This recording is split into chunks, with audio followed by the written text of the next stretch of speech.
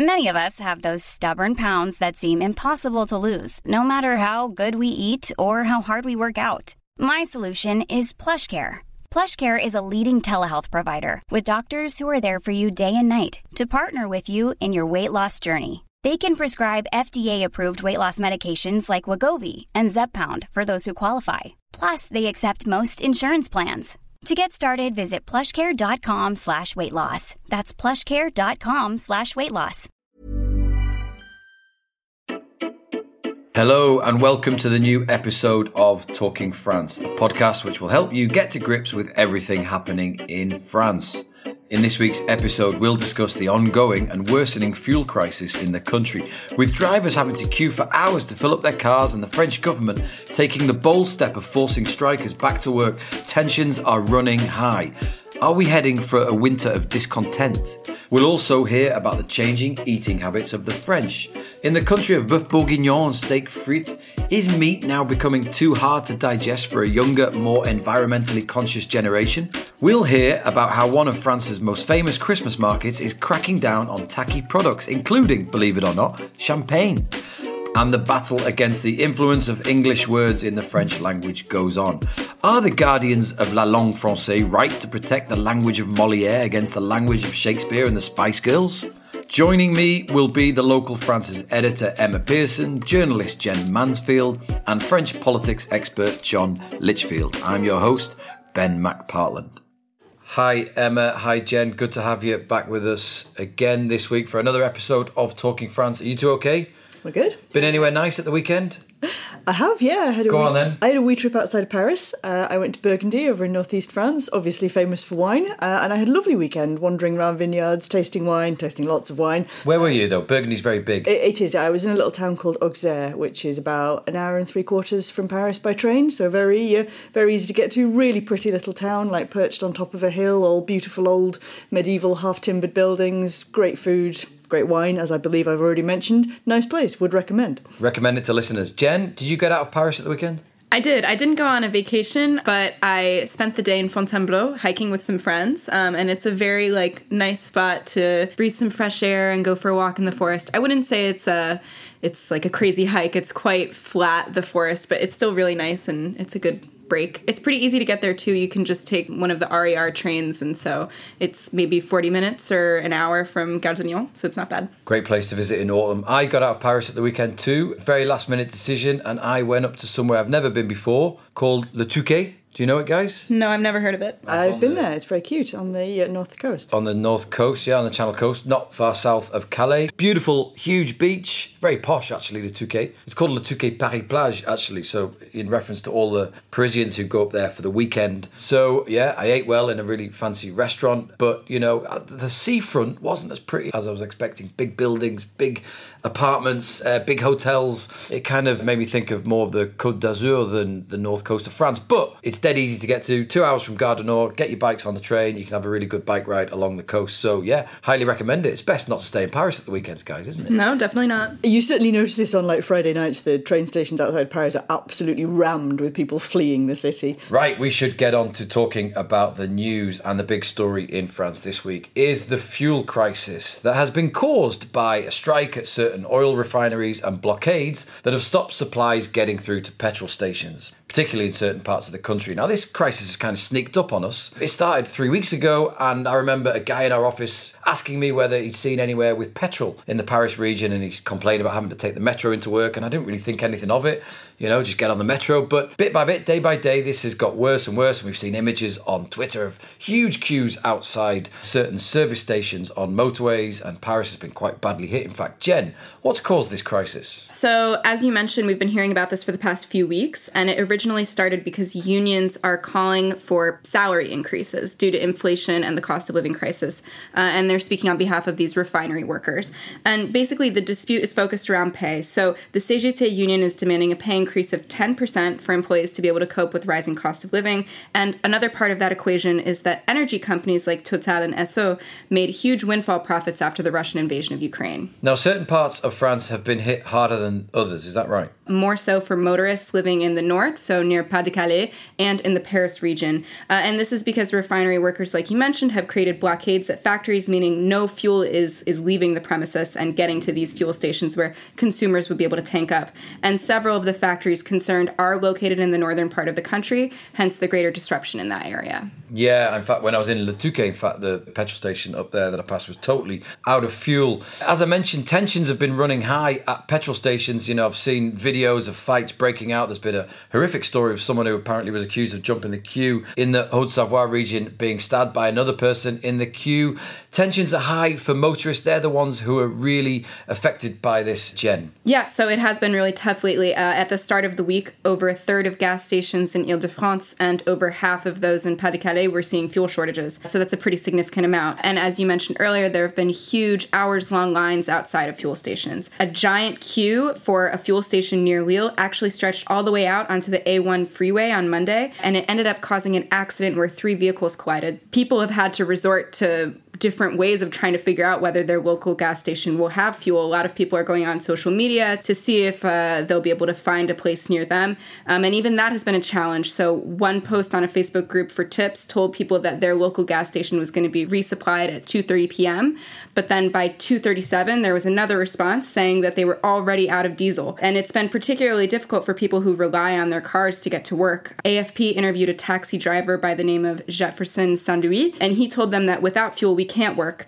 And he said that he tried to get to 2 petrol stations only to be told that there was no fuel left, and ultimately he just decided to go home. So it's been definitely quite a challenge, especially for those that really rely on their vehicles to get to and from work. Okay, now as we're recording this, the French government have stepped in to force certain striking workers back to work, essentially, to try and ease the crisis and get supplies through to petrol stations across the country. It's a risky move, and I think it's a good question to put to our politics expert, John Litchfield, who joins us on the line now from Normandy. Hi, John. Thanks for joining us again. Just before we get into the meaty subject of this fuel crisis, what's the situation like up in Normandy around you in terms of getting fuel? Well, nearly all the petrol stations around here have sort of zeros instead of prices up on those big boards they put up in their forecourts. So, yeah, they're pretty well all empty around here down in my part of rural Normandy. It's pretty bad around here. And since a lot of people have to drive into work in Caen, it must be causing a lot of problems locally. I think there are some of the bigger petrol stations in Caen and on the motorways, which are still just about open, but this is one of the worst affected areas. John, as we're recording, the French government is requisitioning strikers, essentially forcing them back to work to try and ease this fuel crisis, which has caused these shortages. How much of a risky move is this? It's only the second time this has happened. There was a new law introduced in 2003, which was used in 2010, again, against refinery workers. And interestingly, they were on strike then to try and stop a pension reform, which President Sarkozy had put forward. So you see everything connects up and nothing changes in France. But politically, any threat to the right to strike is potentially dangerous. You have people this morning, left-wing politicians like Sandrine Rousseau, saying this could be the spark that starts a nationwide strike, which I don't think is very likely. But it shows that people on the left will try and use this to stir up anger and Macron-phobia as we approach what's going to be already a winter of social discontent, partly because of high prices, partly because of Macron's determination to push through the pension reform.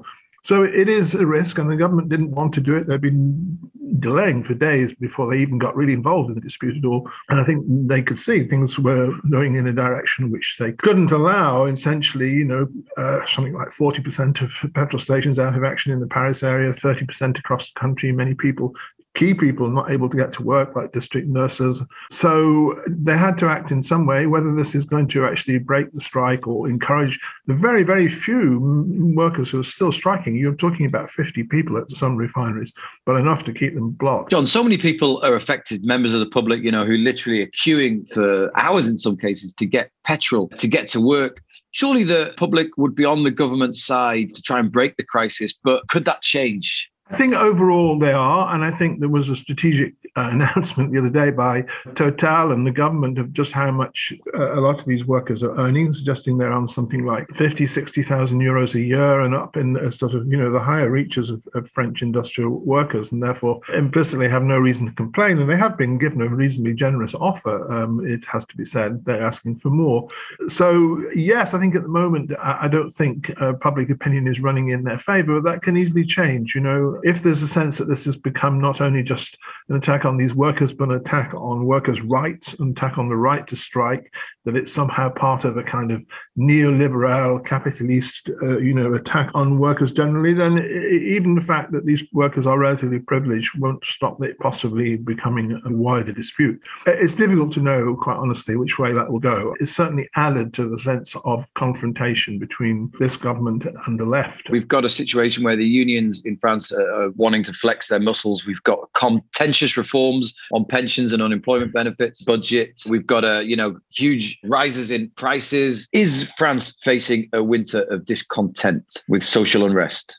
I think inevitably. I mean, France is always facing social unrest one way or another. It's the country of all the developed countries in the world. It's the one where I think politics goes to the street most rapidly. And there's a big march on Sunday, which has been called in Paris, at least we think it's going to be big, which is protesting against the high cost of living and inflation, even though France has the lowest inflation rate in the EU, I think, at around 5.9%, partly or largely because of government action to stop price rises affecting people. Nevertheless, there's going to be this big demo, which is politically motivated. It's been called by the La France Insoumise, the Mélenchon movement, on Sunday. So there's the beginnings of that already there and happening. The militancy of that will no doubt be given a big boost by the fact that the government has attacked the right of workers to strike, as they will say.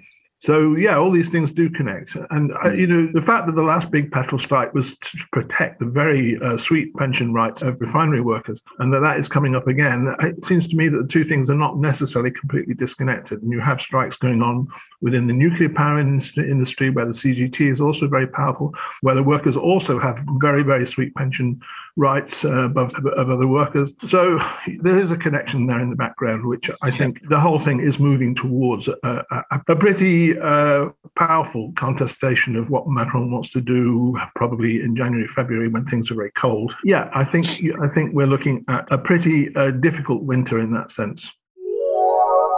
Moving on, Emma, we've also been talking again this week about energy, and the subject of turtleneck sweaters is back in the news. It is, yeah. The stylish cashmere turtleneck sweater, increasingly modelled by French politicians, have been getting quite a lot of international attention this week. But there is a serious point to this. There's more to energy saving than knitwear. And this week, the government has finally announced its long-awaited plan to cut energy use by 10% this winter, what we're calling the sobriété énergétique, or energy sobriety, energy saving. There was actually quite a lot in the plan that had either already been announced or that local authorities or businesses were already doing. Things like turning down the temperatures in offices, monuments like the Eiffel Tower have had their lights turned out early. But the plan itself, it just kind of brings together all of the energy savings for three sectors of French society: the government and the public sector, businesses and households. And I think it's quite important to note that actually this is not just for this winter. This is the first step of France's pretty ambitious plan to cut energy use by 30% by 2030 and 40% by 2050, which is part of its long-term climate goals. OK, we've got a really useful article on the site which really gives details about what's in this energy plan, but just sum up a couple of the more interesting measures. Well, there are quite a lot of compulsory measures in the plan, but they're for government offices, public sector workers. And those include things like turning down the temperature in public buildings, in offices, but also in places that you might access, like leisure centres, swimming pools, that kind of thing. Temperatures goes down to 19 degrees, relaxing the dress code so that we can all wear our natty knitwear into work, encouraging remote working, imposing travel restrictions, and even speed limits on people who travel for work so they use less fuel. Now, for ordinary people, private households, all of these are entirely voluntary. The fashion police won't be checking on your jumper this winter, but there are a range of cashback bonuses, like there are grants for people who sign up to car sharing schemes, for example. Energy companies are looking at giving you money back if you manage to significantly cut your energy use this winter. And there's also a publicity campaign launching, so we're going to be hearing a lot more about this in the weeks to come. Yes, and on the local sites across Europe, we've been writing a lot about different countries' plans in place to save energy this winter. I went swimming this week and the pool was slightly colder than normal. That's one of the measures as well, isn't it? Yeah, 2 degrees cooler is your swimming pool water. OK, we should move on to who we are talking about in the news this week. Emma, I love the name of these guys, or people. The Immortals. Why are we talking about the Immortals? Yeah, Les Immortels, the Immortals. Just in case anyone worried we've suddenly fallen into Lord of the Rings, these are not actually immortal people, but it is the name for people who are members of the Académie Française, which is often described as the sort of guardian of the French language. There are 40 of them. They're appointed by invitation. Right now they include a British poet and translator, an Italian historian who's also a retired diplomat, and a Canadian academic, although most of them are obviously French. They're mostly writers, academics, diplomats. It's an honour that you have to be invited to sit on the board of this venerable academy. And they're not immortal, as I said, but it does seem like their real superpower is complaining about English words. This week they've issued another broadside against the polluting influence of the English language on French, and this is a pretty regular occurrence, I think it's fair to say. But what we should say is that the Academy has no official power, and plenty of people do just ignore them, including the actual President of the Republic. Yes, Emmanuel Macron has often talked about how he wants to make France le pays des start-up, or the start-up nation. But do the Academy have a different word for start-up in French? Yes, they do. I had honestly never heard this before, but apparently jeune pousse is the official term for a start-up, and it means a young shoot. You ever heard anyone say that? No, I haven't, but I know that they often come up with French versions of phrases that often get laughed at by French people themselves. We've had Beuverie Express, which is one of my favourites, which is... binge drinking. Good, yeah. L'accès sans fil à Internet. Just the worst phrase ever, and it is simply le Wi-Fi. Le Wi-Fi, yeah. And les infox, which I quite like les infox, but that means... fake news. Yeah, so we've had a few examples. But franglais is always an issue, is it not, in France? It flares up regularly. Oh, yeah, absolutely. And I mean, it's one of these things that, like, you know, certain people are always complaining about, and yet it's just used all the time by ordinary people, including, as I said, the actual president of the actual country. But one place that you do see it a lot is adverts. Although legally adverts must include a French translation of any non-French words, but certainly in the slogans and everything, they often just, like, randomly toss in a few English words. And interestingly, it's used in pretty much the same way that French is used in English language adverts. It's to make your product seem cool, sophisticated, elegant. If you want something like that, you reach for an English word. And one recent example I'm thinking of is the new adverts for Ricard, you know, the aniseedy drink that they love down in the south of France. It's got a bit of an image as an old man's drink, really. And so the company has decided to offer a rebrand to try and make it seem younger. And they've sort of brought out this new poster campaign. And it kind of has two things. The first is the image, which is lots of young, hot bartenders with tattoos, piercing, hipster beards, whatever. But the second is the slogan, and it's a franglais slogan, which is Born à Marseille. Born in Marseille, but in English, because, again, they're trying to make it seem young and cool. I don't know whether it's going to be enough to make young people drink Ricard, though. We'll see. We'll see, yes. But this question of the Académie Française and their battle against the influence of English is a long one in France. I put the question to John Litchfield up in Normandy, who's had a lot of experience covering these battles over the years, whether their fight against the influence of English in the French language is futile or valiant. Some victories they've had, you know, Ben, I mean, people do talk about, say, logiciel rather than software in France, which is a word invented so as to prevent the word software coming into the French language. But there are other areas in which, you know, the English word has triumphed, and it's been very difficult to dislodge it. I mean, I've mixed feelings myself, you know. I think that it's inevitable that sort of some English words for new things should lodge in France as they have in other languages. What annoys me quite often is the completely spurious use of English in advertising copies. And to make things sound sort of zippy and new, English is just thrown into advertising copy in this country, which often is kind of rather bad English in context as well. And the invasion of English by French is often English which you can't recognize if you're English. You know, I mean, what is le footing, smoking? It's, you know, there are words that sound like English but aren't. They've become French words of English origin which don't really have the same meaning in English. So it's a bizarre and complex area. I think overall it's probably necessary to protect the French language a little bit. I think that the Académie Française and others have had some effect in making people think about their own language, which maybe we need to have in the English language as well, you know, which gets eroded in other ways. And it's time to look around France and pick a spot that is in the news this week. It feels a little early for Christmas, but Christmas markets will be starting up soon. Emma, one of the biggest and best in France is Strasbourg. Why is it in the news this week? Well, the local authorities in Strasbourg have whipped up a bit of a storm because they sent a very long list of banned products to people who've got stalls at this year's Christmas market, which starts at the end of November and, as you said, is the biggest Christmas market in France. On the list of things that are banned for sale this year in Strasbourg are champagne, tartiflette, raclette, popcorn, donuts and grilled chicken. And on the non-food side, umbrellas, ponchos, baskets, caps and Christmas items for cats or dogs. One local described the mairie as a mairie des dingues, which means like a town hall full of crazy people for this excessively long-sounding list. Okay, why? Well, the mairie has said that they're willing to talk about this, so we could see a revision to the list, but basically they're trying to make the market seem a bit less tacky, hence the ban on things like ponchos and pet gifts, and they're also trying to bring back a focus on sort of artisan and local produce. But you mentioned tartiflette, raclette and even champagne. Champagne tacky?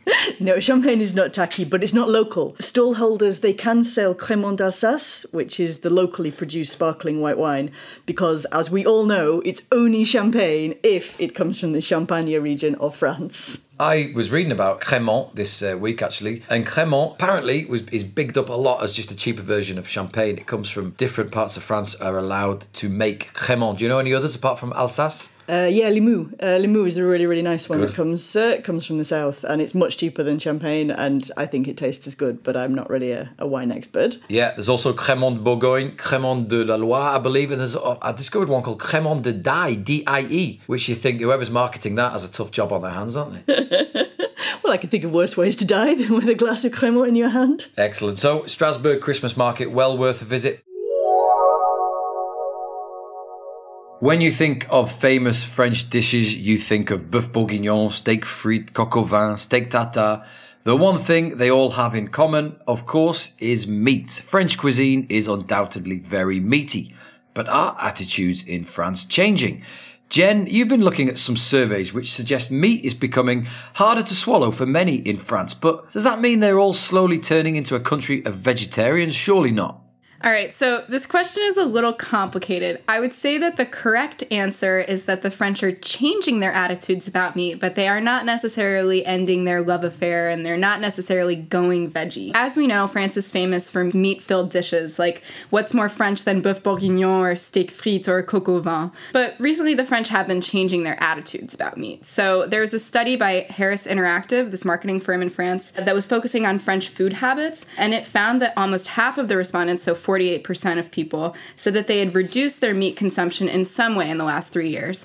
And on top of that, over a third of French households now include at least one flexitarian. A flexitarian is someone who limits their meat and they engage in a somewhat vegetarian diet. So they're not a vegetarian, they're not an omnivore, they're sort of in between. And in 2015, only a quarter of French households said they had a flexitarian as part of their home. And in just 2 years, that jumped to 34%, so over a third. So it's definitely fair to say that flexitarianism has been on the rise in the last few years. And then there was another survey by IFOP, which does public opinion polling in France, and that found that in terms of French people's attitudes about meat, they're generally changing. So 68% of people responded that they believe that France consumes too much meat, and over 80% of people, regardless of whether or not they identified as an omnivore, a flexitarian, or a vegetarian, said that they try to consume less, but better. There was a big controversy in the summer, of course, when one of the Green Party politicians had a go at French men for eating too much meat on the barbecue. I'm sitting here and I'm struggling to think of one French person I know who is actually vegetarian, but I get the point about flexitarians increasing. But this doesn't mean French are all going full-on veggie then? Yeah, no, they're definitely not. Vegetarians and vegans still only make up about 2.2% of the total population in France. And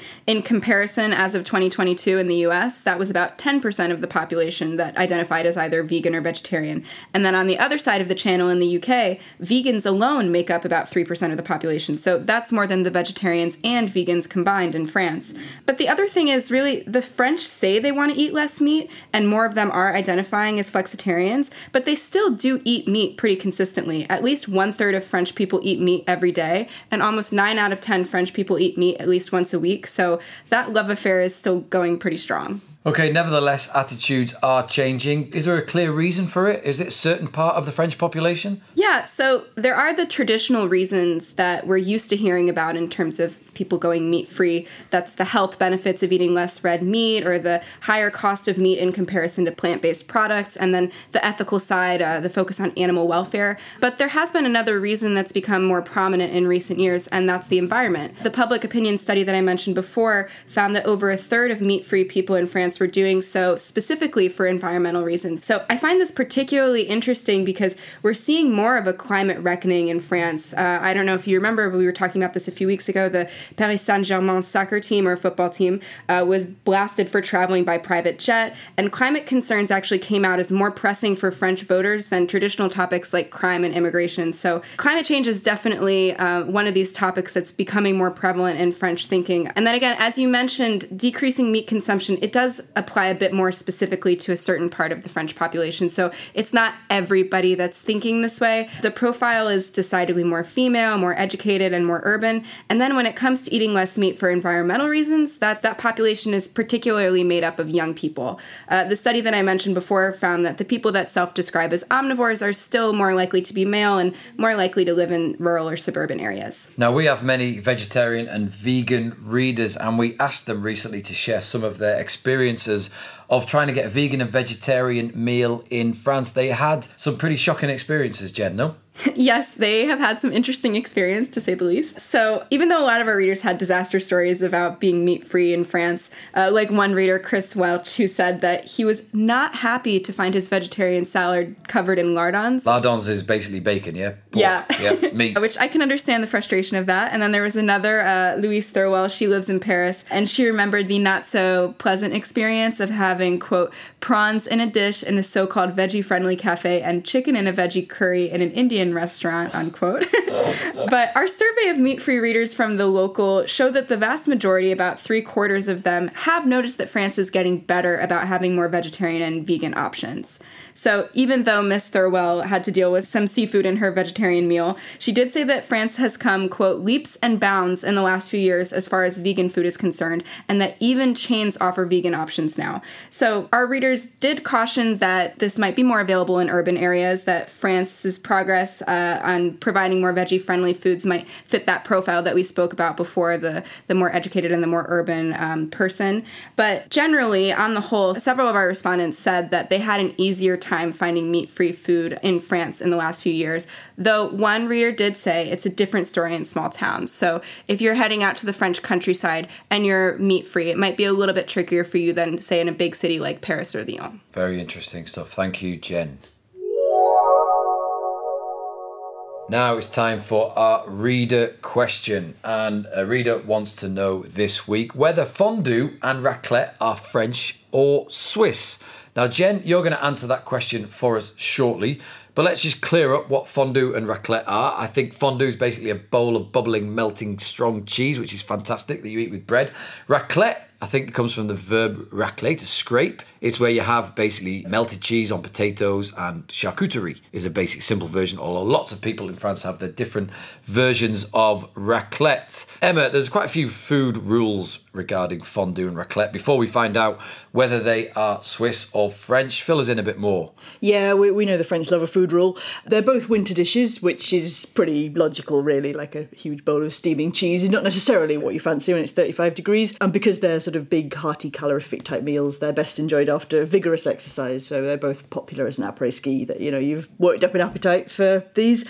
As far as I know, there's not an actual rule on temperature, but I think for me it's still a little bit too mild. I always reckon like November onwards, once the temperature gets into single figures, then you're good for a fondue or a raclette. I've already had my first raclette of the season. Oh, you've gone early. We went early, yeah, it was good. I don't think you can ever be too early for a raclette. One of the things we argued about, I think we argue about it every time I have a raclette, is whether you're allowed or should drink water during the dinner. Can you explain a bit this question? Yes, I hate to tell you, but you're at risk of death if you drink water with raclette. Legend says that the cold water will cause the melted cheese to solidify in your stomach and form an obstruction that could prove fatal. Is that true? It's never actually been proved by science, and there's never been a documented case of this happening, but that doesn't stop French grannies telling you this like it's an actual fact. In order to avoid the risk of a fatal cheese blockage, or at least avoid the risk of being told this story again by elderly French ladies, it's best to drink wine with your fondue. I'm not sure if this is an actual medical recommendation, but a crisp white wine, I think, is definitely the best accompaniment. You know, it cuts through the fattiness of the cheese, and the sort of alpine areas where you're more likely to find a raclette or a fondue, they make some lovely, really crisp and fresh white wines that are a very good accompaniment to your cheese. I think listeners will be quite happy to hear that. I once got into a bit of trouble over a fondue because there are rules about what cheese you put in your fondue, and I love a fondue Savoyard, which is normally Emmental, Comté and Beaufort, 3 strong hard cheeses from the Savoie region of France. I went into my local cheesemonger and I asked for some Beaufort, and he basically said, that's too good for a fondue, it's really good Beaufort, I'm not giving it you. And I'm like, oh, is it? Well, I'll have 400 grams instead of 200 grams. I love a strong fondue. And he's like, no, I'm not giving it you. We can't waste this Beaufort in a fondue. And I'm just like, I don't want to argue with the French cheesemonger, so I just kind of shyly said, well, okay then. I kind of walked away, and it was quite an interesting experience where the customer's not always right. In France, like, this guy basically decided what I was going to spend my money on. The Beaufort was like 40 euros a kilo. And he ended up giving me a cheese for like 20 euros a kilo. I was wanting to spend more money. He's like, no, the cheese is too good for your fondue. And I mistakenly sent out a tweet about this experience. And before I knew it, I was in an article in Le Monde. I was getting abused on Twitter, although I did get a lot of support from the folk down in the Haute-Savoie who said, yes, of course you should have Beaufort in your fondue. In the end, it became a massive scandal. I think it was all in the British papers in the end. And every year there's a National Fondue Day. And I noticed my Twitter feed goes crazy once again because Le Monde reshares this old article about me. And I get more abuse about my fondue experience. But however, I've been back to the cheese shop and I've never asked for Beaufort again. I'm too scared. But anyway, Jen, we really should answer this question. Are they French or Swiss, these dishes? Okay, well, with raclette, it's pretty clear-cut. The dish has a well-documented history in Valais, which is one of the French-speaking cantons of Switzerland. It actually first appeared there as early as the 12th century, and at the time it was a peasant tradition, so people would bring their wheels of cheese close to the fire and then wait for the cheese to kind of start melting, and then they'd scrape that cheese onto the plate, kind of like the way we scrape raclette onto charcuterie or potatoes now, although it's definitely a bit more fancy than it once was. And the tradition stayed in the Swiss valleys for many more centuries, but it made its way to France, more so with the advent of ski resorts. And then also in the 70s, raclette machines, the ones you might be familiar with now, were invented, and that's another way that raclette made its way into French homes. And it is very important to the French now. In 2022, French households consumed an average of 800 grams to 1 kilo of raclette. So it's the third largest cheese segment in French grocery stores. So you could say it's a pretty important tradition to the French. When it comes to fondue, before I get into it, I will say that a study by YouGov showed that the French prefer raclette, at least 71% of them, to fondue. But since some of us at the local here are fondue fans, I'll explain where fondue comes from too. Fondue also appears to have originated in Switzerland, so sadly not French. And similarly, it was more of a peasant dish. It wasn't as much of a delicacy as it is now. And it was consumed with old hardened cheese. It was a way of continuing to eat it, so they would melt it in the bowl, like we said. And it was eaten with stale bread, and it was a way of keeping these dishes good throughout the winter months. And then these days, like we said, fondue is definitely a bit fancier, and it is very popular in both the French and Swiss Alps, although there are slightly different recipes depending on which country you are in. But we can say with a lot of certainty that raclette and fondue are both originally Swiss and not French, even though they are dear to French hearts. Wow, there you have it. We are all off to go and have a fondue. We hope we haven't made you too hungry during this week's episode. Don't forget, if you like what you hear, please spread the word about Talking France podcast. Leave a review on Apple Podcasts or Spotify or Google Podcasts, wherever you listen to it. Remember, the podcast is free, but it is funded thanks to members of The Local. We hope you have a good week, and we'll be back again next week. Thank you for listening.